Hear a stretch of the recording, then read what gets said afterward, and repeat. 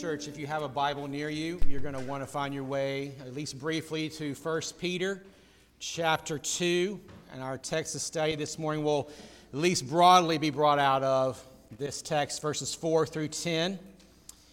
Let us hear the word of the Lord together.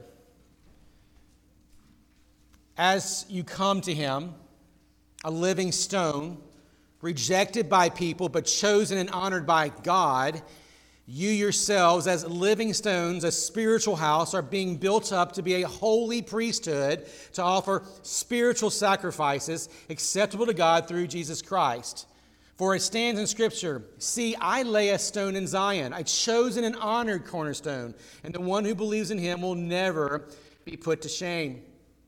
So honor will come to you who believe, but for the unbelieving, the stone that the builders rejected, this one has become a cornerstone, and a cornerstone of to stumble over, and a rock to trip over. They stumble because they disobeyed the word. They were destined for this. But you are a chosen race, a royal priesthood, a holy nation, a people for his possession, so that you may proclaim the praises of the one who called you out of darkness into his marvelous light. Once you were not a people, but now you are God's people. You had not received mercy, but now you have received mercy. Church, this is the word of the Lord. Amen. You may be seated. If you don't have a Bible, and it will not bother me if you do this, you are welcome to come grab some here on this little stand we have right here. Obviously, it's hard to put Bibles out for everybody in these seats. Be patient, church. As you know, we will have chairs here very, very soon. They're on order. I know we'll all be wondering what we'll be glorying for that day when it happens. Hopefully, early September, we'll have those things completed. Before I jump in this morning, I just want to say thank you. Thank you, first of all, for being a church that allows us time to get away and get some rest, visit some family. We did a little camping. It was a good time for us to be away. We had youth camp a few weeks ago, and then it's just been a really good little time to renew, but I can assure you we are glad to be home. There's only so much time you can be away from home and be out of your routine before you go, okay, it's time to get back. And so we're glad to be here. I'm glad to be back here, being able to share the word with you this morning. So today we're going to start a new series, at least for the next 6 weeks. We're going to go carry this all the way through to the end of August. And I just want to kind of frame this a little bit for us as we kind of jump in here together. It was kind of driven by a meme I saw a few weeks ago, then I saw it repeated again this past week, and both of them were shared by people that I know profess to be believers. It was about football. It's that time of year, right? Everyone's kind of getting ready for football, college football, and whatever. But it was almost like this was the mission, that you need to get kids playing football again. Why? Because we need to teach boys to do hard things. Now, you know me. I'm a big sports guy. I love sports. I don't know that there's really anything I won't watch or participate in. And so this is not about sports per se, but something about that meme irked me a lot. And it probably is driven by the fact that the people that were sharing it, and again, I saw this in 2, maybe 3 different times by different people, were people who are believers, people I know well, love them, and but they wouldn't apply that same ethic to the church. The church is too hard for them. It's too hard to wrangle up the kids. The kids get, they do their thing on Sunday mornings. They make noises and all that fun stuff. And so it's just too hard for my family. It's just easier for me to find a church I can either watch online, or it's a church that's going to have all kinds of other different programs. And let me make sure that I'm clear about something. My concern here is not the debate between what we offer kids during church services and not. That's not what we're talking about. Not what I'm concerned about. What I'm concerned about is this kind of growing culture that we live in, and I think Christians accommodate into, that caters to the individual, that caters to felt needs. Again, not that we shouldn't have some level of concern for those things, but they tend to trump the beauty, and I mean beauty, of the good and yet very difficult work of doing and being the church. That when we come into this place on a Sunday, when we have classes, when we have discipleship groups, listen, it interrupts our otherwise very happy individuality. But it's meant to be so. It's meant to do that. It's meant God is using the church to interrupt us in our otherwise happy little narrative that we kind of go about trying to create for ourselves. And so this series is driven off this kind of concern I have that's coupled with several other concerns. One is, here we are, we've passed the 5-year mark as a church fellowship. We have met in a private school library, right? We've met in an elementary school. Now we have this space here God has provided for us. We're renovating this space. If you've been here for the last few weeks, you know it's been like navigating all kinds of things to be able to meet here. But I love the fact that we're embracing that as a church, because we recognize the church, as Delon said earlier in his prayer, it's bigger than the building. It's bigger than the programs. And as we have grown in these 5 years, particularly over this last couple years, and we've seen so many of new families and new faces, and we continue to see them, it just felt really needed at this juncture to step back and ask the question, what is the church, and why is the church a big deal? Because it seems to me, beyond even our own particular issues or in challenges that we have in our own fellowship, that in every generation, we are presented with a challenge to work to preserve our identity, to preserve our mission. There's always this attempt, and you know it, you've seen it, you don't have to get too far out there on social media and other news organizations and out there in the world. You don't even have to get too far and hear how other Christians even think and talk about the church. There's always attempts to steer the church away from our call, from our work. And so I really feel like the next few weeks, we try to do this every year, at least that's what I've been doing the last couple of years, do a doctrinal series. So this is going to be a series on the doctrine of the church. What do we believe about the church? We're expository here. We go through books of the Bible primarily as our normal, preaching course here. But every once in a while, you need to stop and just define certain very important foundational things for the church. And that's what we're going to do for the next few weeks. So my goal this morning, and if you really want to say the goal that I have for the next few weeks, but particularly this morning, is really very simple. This morning I hope to lift our affections for the church as described in Scripture. That's my number one goal this morning. Then I have a second goal. It'll be to, in some way, identify together what are those threats that the church must always be on guard for. All right? So it's to lift our affections for the church as described in Scripture and to make us aware of those threats that seek to thwart our mission and our work at any given turn. And listen, I want to make sure I'm clear at this. I don't necessarily see these things as issues that we're facing, but I can see these as issues that I think the larger church in America perhaps is facing. And I want to make sure we know what we're about. When we have people walk in here and they want to know what we're about, I want to make sure we said it clearly what we're about, and particularly if the Scriptures drive that. So let's look at that first portion of my goal. Let's seek to lift our affections for the church this morning. Here's the statement that I want to build that off of. It's very intentional and it's loaded. So I need you to put your antennas up, okay? I want us to consider that the church, all right, the church is God's new nation of redeemed image bearers. Whew, there's a lot of stuff in that, right? We are the church is God's new nation of redeemed image bearers. Now, why do I frame it that way? Well, I think, as best as I can tell, the Scriptures, this is probably the best summary I can think of what it means to be the church. God's new nation. So the word new is intentional. Nation is intentional. of redeemed, that's intentional. Image bearers, that's intentional. Why have I chosen to say that is that is the way we're going to look at loving and having a deeper affection for the church? Well, because it is Trinitarian. In that statement, we're seeing that there's this new people who are formed, loved, created by the God of the universe, who is Father, Son, and Holy Spirit. And so what I want to do is I want to break down that statement for the next few minutes for us and just let us peek behind the curtain, if you will, of how wonderful it is to know that what we actually are, because you may not even be aware of this, of how wonderful it is to be the church. And so when we're thinking about this new nation, we're thinking about the uniquely loved and called out people by the Father.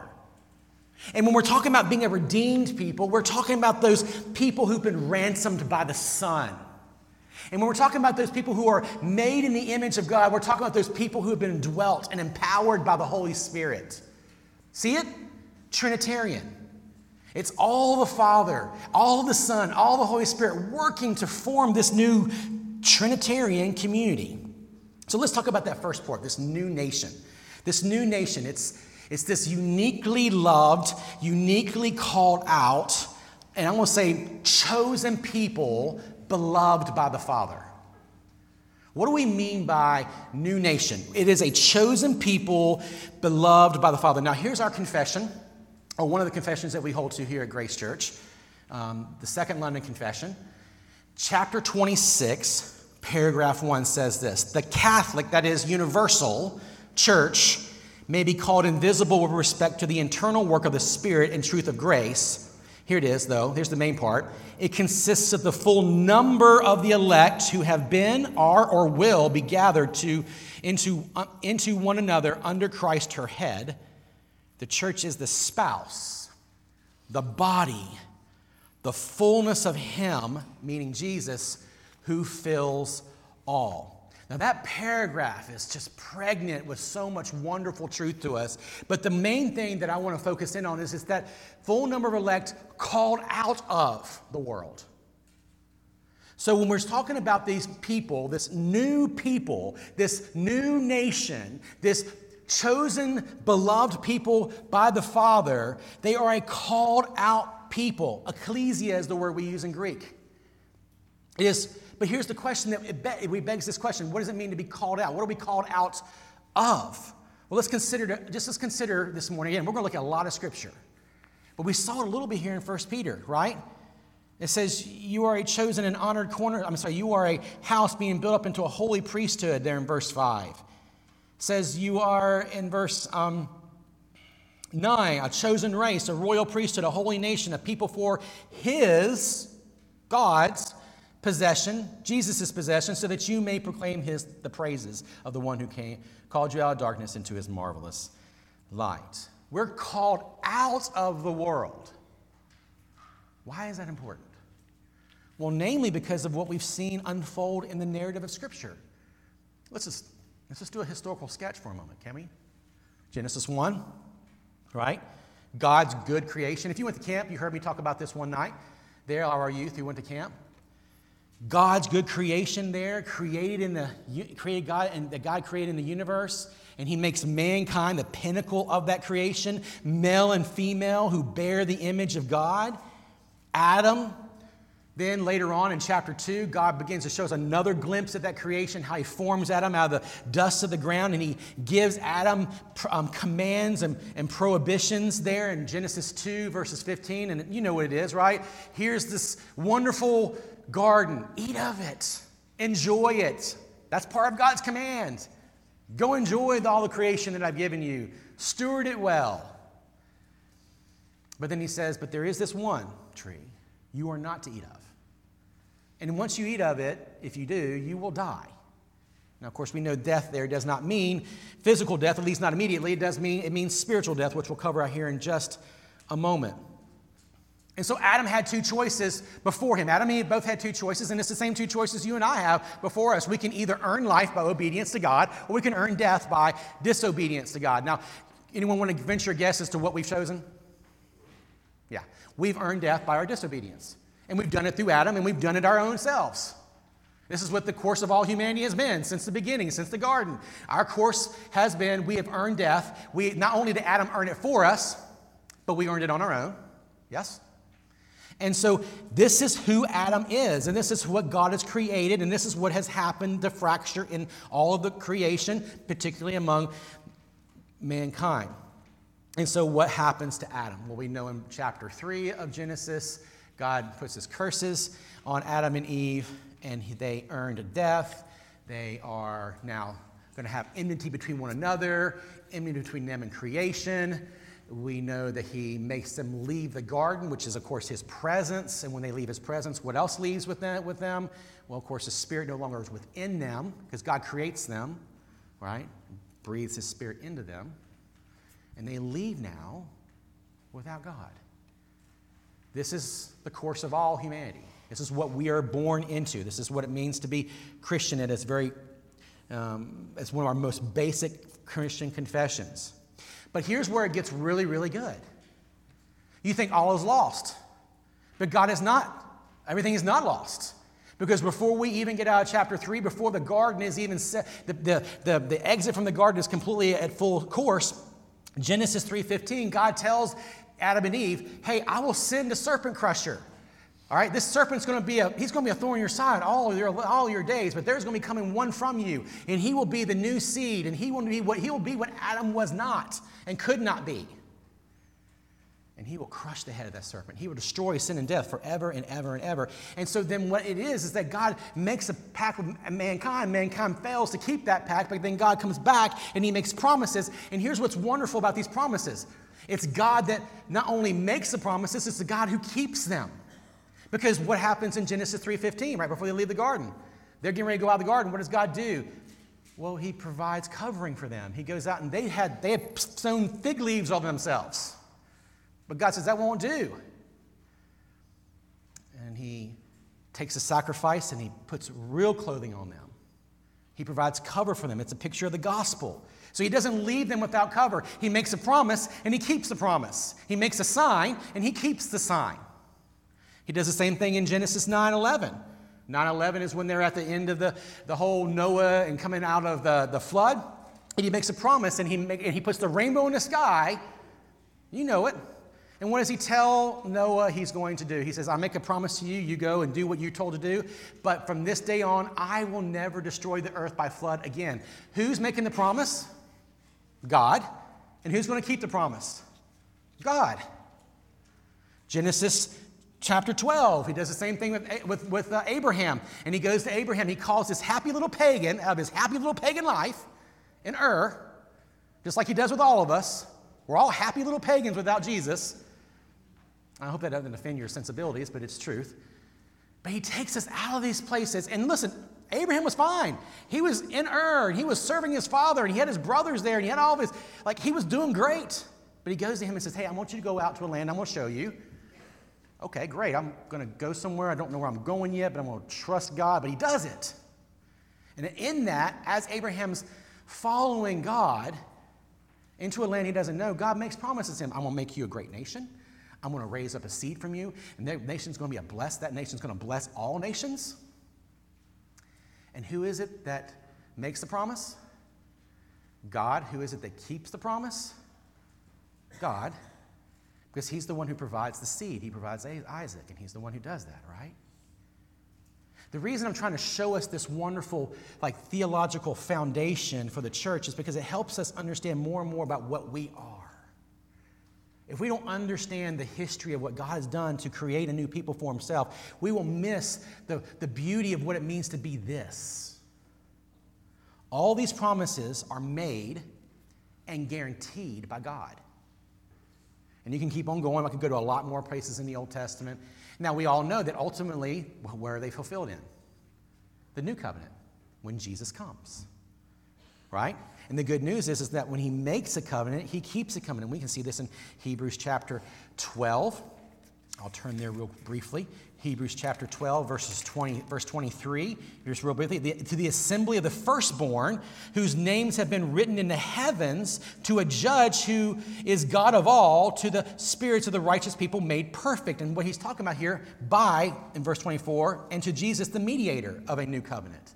In other words, what we're saying is that Jesus comes as a mediator of this new covenant. He ratifies all the promises God has made. He does it himself. We see it again in Ephesians chapter 1.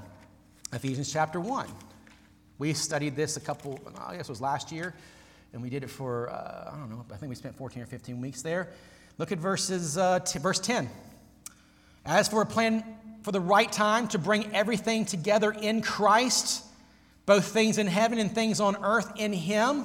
This is God's plan to bring everything is going to come to fullness in Christ. Verse 20 through 23. He exercised this power in Christ by the raising Him from the dead and seating Him at the right hand in heavens, far above every ruler and authority, power and dominion, and every title given, not only in this age, but also in the one to come. And He subjected everything to His feet and appointed Him as head over everything for the church, which is His body, the fullness of the one who fills all things in every way. So what does this all mean? Putting all this together here. God's chosen people, this new nation that has been completely pulled up under Jesus and who is the final ruler of all these things. What this means is that God's new nation is God's people. And they're His people. Why? Because God said so.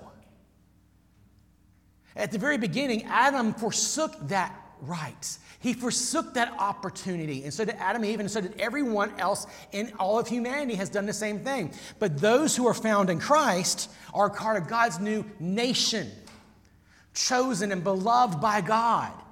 That God's had this sequence of redemptive history that He's been doing since the beginning. And He's fulfilling, He's making promises, and He's keeping these promises. And He keeps them finally and fully in Jesus. So that's the first part of our Trinitarian formula, isn't it? That we understand that we're this new nation. Church, do you see how beautiful it is that you and I are this new nation?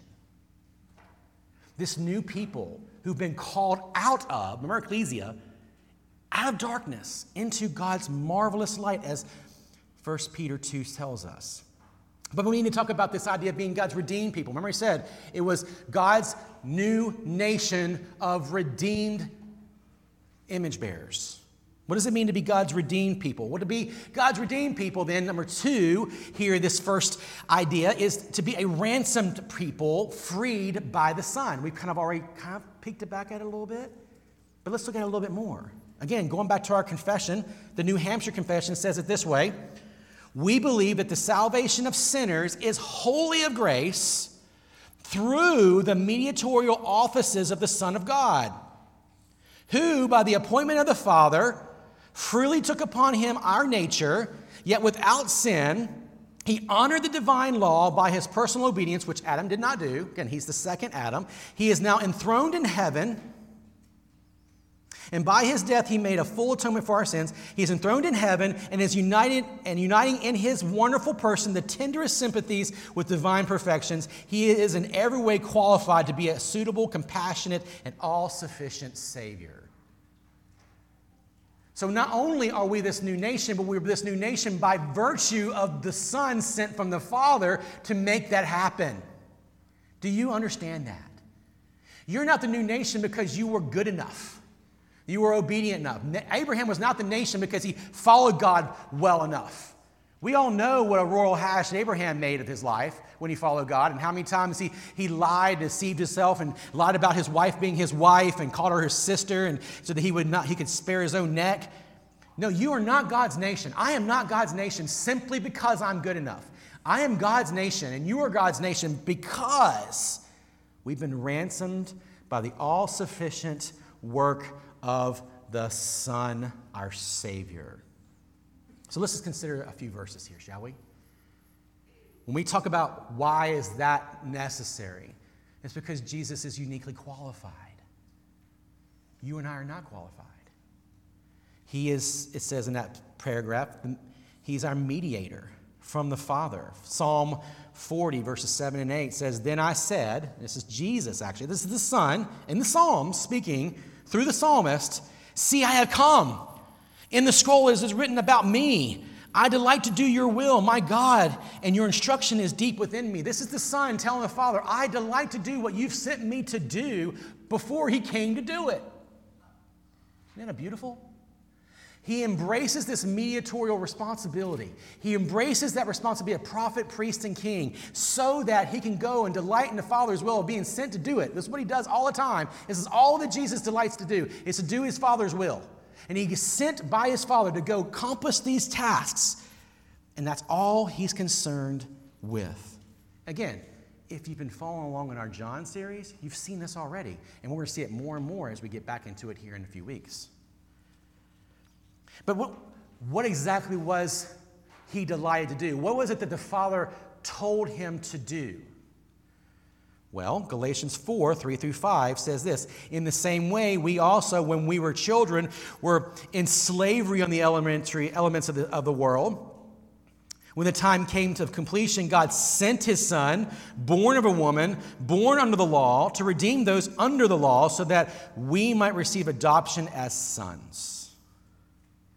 In other words, as I've already mentioned, the reason why you and I are God's nation is because the Son was sent from the Father, and he replaces Adam's head. He replaces our disobedience, our unrighteousness with his righteousness for us.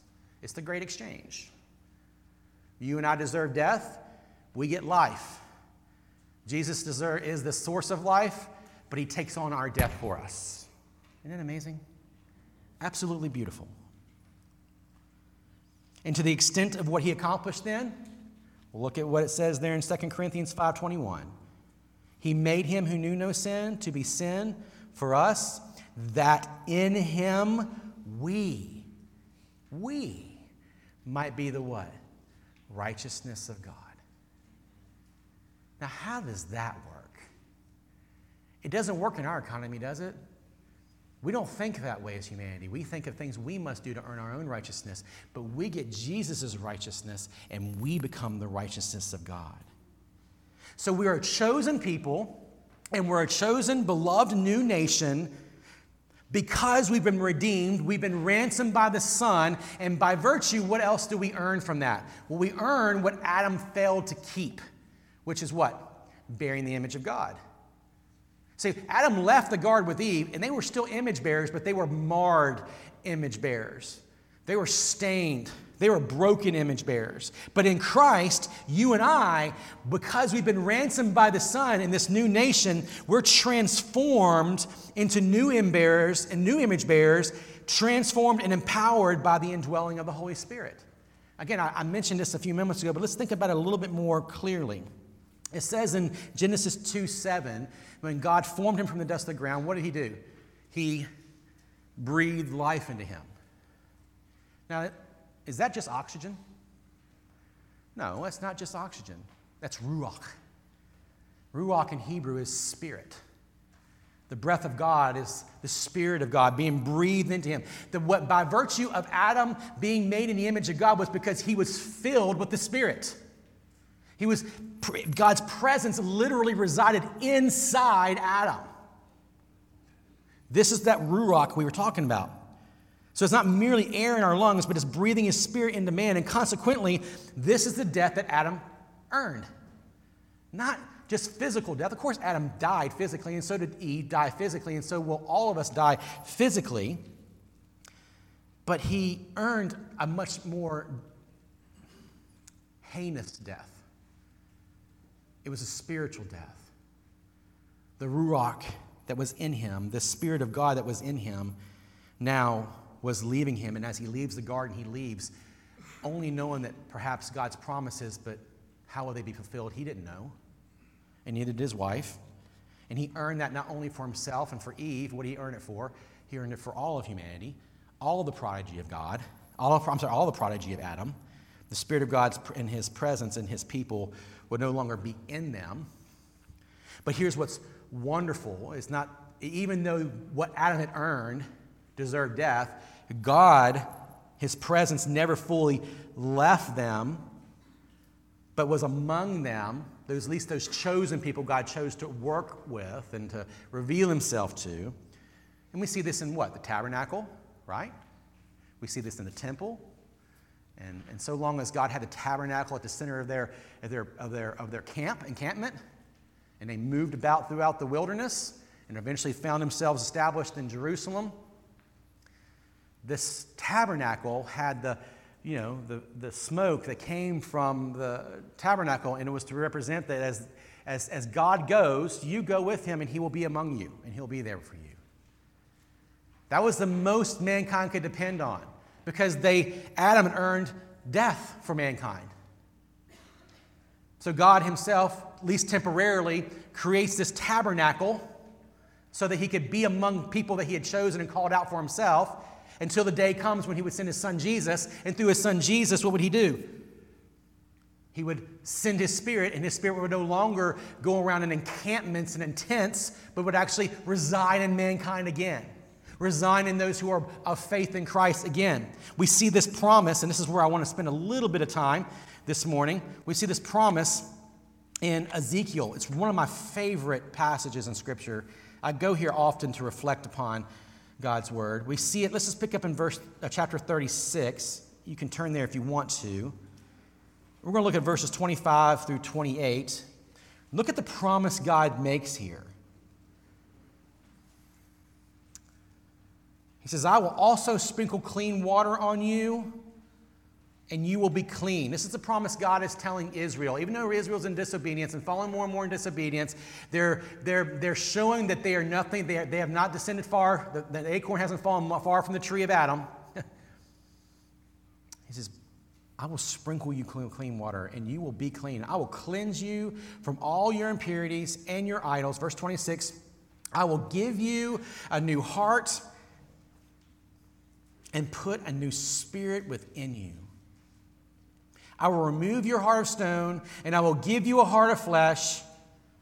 I will place my spirit within you and cause you to follow my statutes and carefully observe my ordinances. And you will live in the land that I gave your ancestors, and you will be my people, and I will be your God. It's a promise.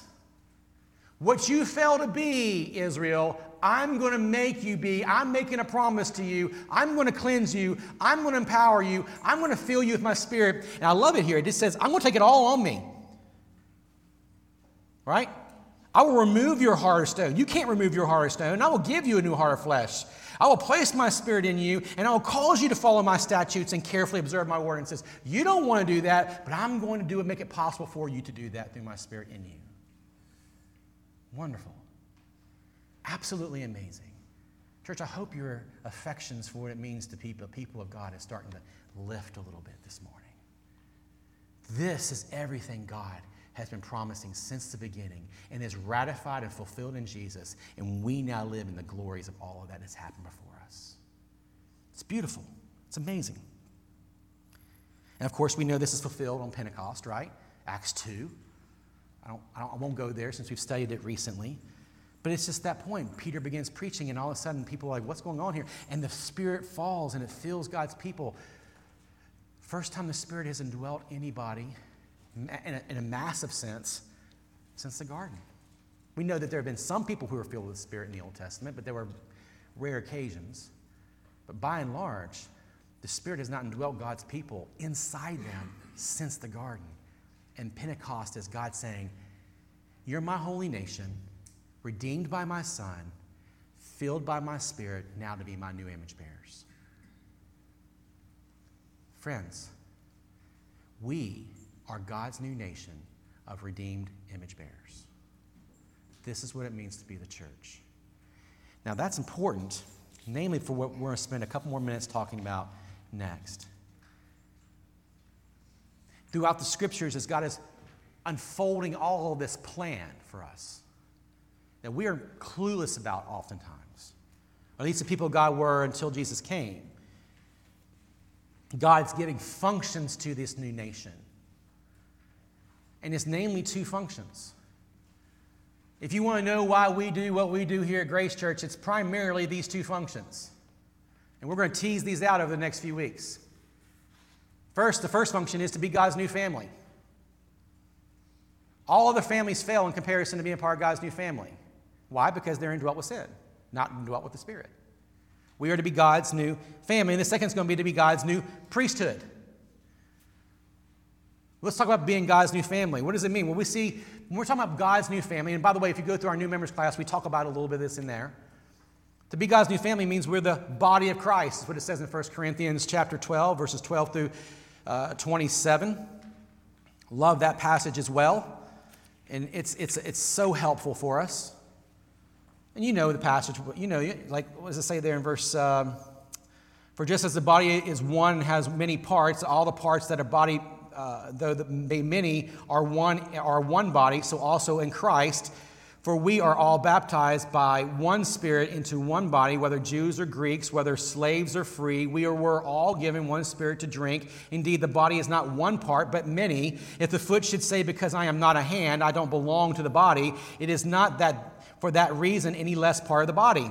And if the ear should say, because I am not an eye, I don't belong to the body, it is not for that reason any less part of the body. And you get the point. So to say that we're a family, to be the body of Christ, means we are interdependent. Now this strikes a chord in our world. Because interdependence in our world is not what we are striving for. The world's striving for radical autonomy, radical individualism. I'll mention that later on here in terms of the threats. But we are interdependent as the family of God. We are the family of Christ, the Bible will say in different places. Most notably, when we're talking about being the family of Christ, it means we're not just interdependent, but we're interrelated. To be interrelated means what binds us is what? Not the melanin on our skin. Not the political party of our choosing. Not our sexual persuasion. But we're bound by the Spirit through the ransomed work of the Son as the people of God. Do we understand that? To be the family of God, and then we see this in Ephesians 2, right? He breaks down that wall of hostility between different people, different melanins, different persuasions, namely the Greeks and the Jews. He says it so much right here in this own passage we just read, right? Whether you're Jew or Greek or slave or free, we're all given one Spirit to drink. So what is our identity as the family of Christ? To be people who are interrelated in Christ. That is our DNA. Our DNA is the work of Christ. It is not your unique individualism and not your unique subculture or culture or ethnicity or whatever else you want to put into those things. These are not what binds the people of God. And so when we live in a culture that wants to continue to fray out by every little possible distinction, we as the people of God go, no, no, no, no, no. We come back into the whole because the whole is Christ. That's who we are. We're the house of God. We saw in 1 Peter there that we're built on the what? The cornerstone. Please understand something. And this has proved itself out throughout the Old Testament. It's proved itself out throughout history. Nations that honor the people of God, God finds ways to bless those nations. And nations that don't honor the people of God, well, they usually fade off into oblivion. The church as the building of God, as this glorious structure, provides structure for the world so long as we're in it. There will be a day when Jesus will remove his church for a while, perhaps. We don't know. We all have different perspectives on these things. But at the end of the day, there's a day, and when that structure is removed from the earth, what happens to the rest of the earth? It collapses. It's like taking your skeleton, and if it's removed, what happens to the rest of your body and organs? It's kind of flattens, doesn't it? That's what's going to happen to the rest of the world when the church one day is removed. We must remember these things. So we're the family of God. That's our first function. The second function is that we are the priesthood of God. Again, going back to 1 Peter 2, we see this beautifully picked out. Let's just read a couple of these portions again. Verse 9 particularly, if I can never find my way back there.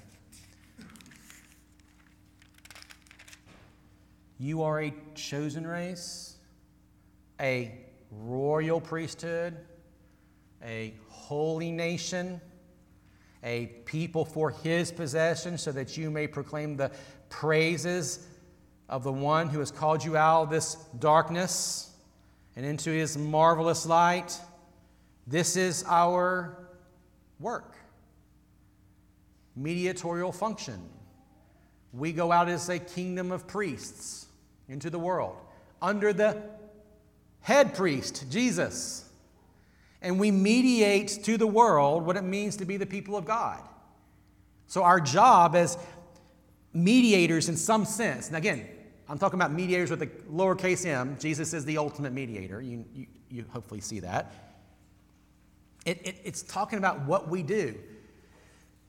Some of you have asked questions why we take Lord's Supper every Sunday. Because we believe this is part of the mediating responsibility of the church. We do the ordinances every Sunday, at least this, baptism when people get baptized, of course, and preaching of the gospel. This is how we mediate. We gather the body together on the Lord's Day, the Sabbath, what God has commanded his people to do, and we mediate. And we do it primarily through the ordinances and through the preaching of the word. That's what we do. We don't only mediate, we have a missionary call, what we see in Matthew chapter 28, right? To go preach the gospel, make disciples. We have a declare and invite task that's about each one of us individually as we leave this place this morning. So let's just, again, now I want to get to our second point here, because I haven't even got to the second point. When you put all of this together, this wonderful stuff that we've just been trying to mine out for the last few minutes, the church, I love how Mark Dever says it. Mark Dever has a way of just expressing this. The church is the gospel made visible. If you don't get that, you don't understand the depth and the reality. So let me say it this way. If you fail in being the church, in some way you're going to fail at articulating and communicating the gospel clearly. That's why being the church is always important in every generation. Dever says it this way: Christian proclamation might make the gospel audible, but Christians living together in local congregations makes the gospel visible. So just by being here this morning is an evangelistic work. It's beautiful. Absolutely beautiful. Now, I said we want to talk about the beauty, lift our eyes to the beauty of the church. Let's talk about for a minute, and I'm going to try and run through these fairly rapidly. What are the threats then that the church needs to be aware of? Well, I want to say from the very beginning, before we jump into the threats, we tend to think the threats are external, right? We tend to think new laws, perhaps moral progressivism, cultural trends that don't square with the Bible, worldly philosophies that shift the rules of cultural discourse in life. We tend to think those are our greatest threats to the church, but in reality, they're not. I like what Robert Godfrey, who leads up Ligonier Ministries, R.C. Sproul's ministry for many years before he passed, he says, no, our greatest threat, and if you examine Scripture, has always been internal. Always internal. And so I want to share with you what I think are a few true threats to us as a church at large in America perhaps, but even frankly in our own fellowship, just so that we would know we could see these threats more clearly if and when they happen. Number one, there's a neglect of assembling as the body on the Lord's day. That's your number one threat.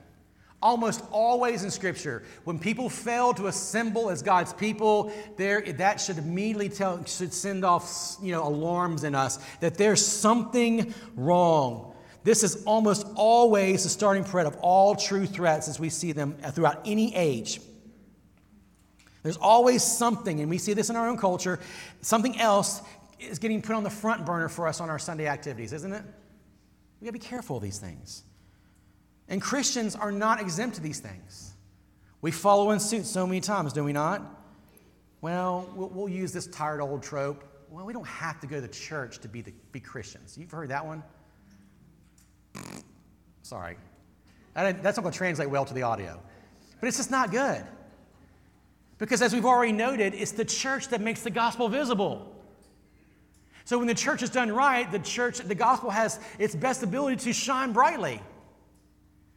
So don't come at me with your tired old thing. Well, you don't have to go to church to be a Christian.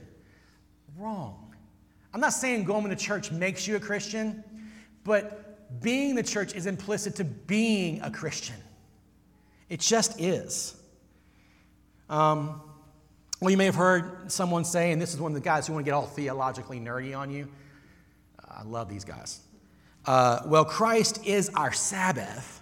So the call to keep the Sabbath in the Old Testament has passed away. Wrong again, by the way. Wrong again. Yes, Christ is our ultimate Sabbath. He is our ultimate rest, and that is absolutely wonderfully true for all of us. But they fall short because ultimately God has instituted this Sabbath as part of his creation order. It's something that God has told his people from the very beginning, set this day apart so that you might worship the Lord. And he establishes it in Israel, but it has not passed away because it's part of the moral law. The Ten Commandments. Everything else has been filled with Christ. Remember, in Christ has, of course, fulfilled the moral law, but that moral law still is binding on all of God's people. And part of that moral law is keeping the Sabbath. So don't come at me with that either. And listen, I'm not a strict Sabbatarian, meaning you got to be here every second of every Sunday, and you got to do it every day, all day long kind of thing. There are those group, and I wonder if I learned from those guys. But I think at the end of the day, the first threat is this. When we have this habitual neglect of gathering on the Lord's day with the body of Christ, it prevents the greatest of all threats to the church. Because we said that there's other things that can substitute for that, and there isn't. Second threat, and I mentioned this earlier, over-realized individualism and autonomy. Again, as I said earlier, this is the streams in which we swim in our culture today. Over-realized individualism and autonomy. I love Carl Trueman's book. You've heard me talk about it. It's called The Rise and Triumph of the Modern Self. And it's a watershed book. And anyone who, I'm telling you, man, if you can endure it, it's a pretty heavy, lofty book, but it's a really wonderful read. He unpacks the philosophical, moral, and cultural developments that have led to what we will find in our modern culture of extreme individualism and extreme self-autonomy. And he says these things, the church has a wonderful opportunity to show and correct by the way we live together, to reject extreme individualism, to reject self-autonomy. Now again, he's not saying, and I'm not saying, that there's not individual responsibility. He's not saying, and I'm not saying, that there's not wonderful things that you and I will participate individually that we should pursue and can pursue. That's not what he's saying. But what he's saying is when that becomes the rule of the day, that the rule and the goal and purpose of life is for you to find your ultimate self, that is not the purpose of your life. Now, I say that's a threat to the church because that kind of self-aggrandizement is creeping into the church for generations. It starts with generational demands and divisions. When we have to make a room for every little piece of the church, and we say we have a class for this and a ministry for that, like that's where it started many generations ago, many decades ago. But look how it's kind of beginning to continue to take shape. Eventually we start taking marketplace ideals, and we begin to define the church by consumer realities. What do we need to do to get people in the door? What kind of things do we need to do to get people through the door and make them happy so that they'll want to be here? This is the way we define evangelism in our culture, and unfortunately, that's not the way the Scriptures declared evangelism. Now look, that's again not to say that we don't want to root out unnecessary obstacles, of course. But when we allow those things become the rules of the day, what happens is that our consumer-driven evangelism will eventually lead to a moral decomposition, will it not? Because we'll begin to accommodate everything. When the culture shifts on certain things, we will begin to shift on it as well, won't we? Because what's our main objective? Get people in the door. That's not what evangelism is all about.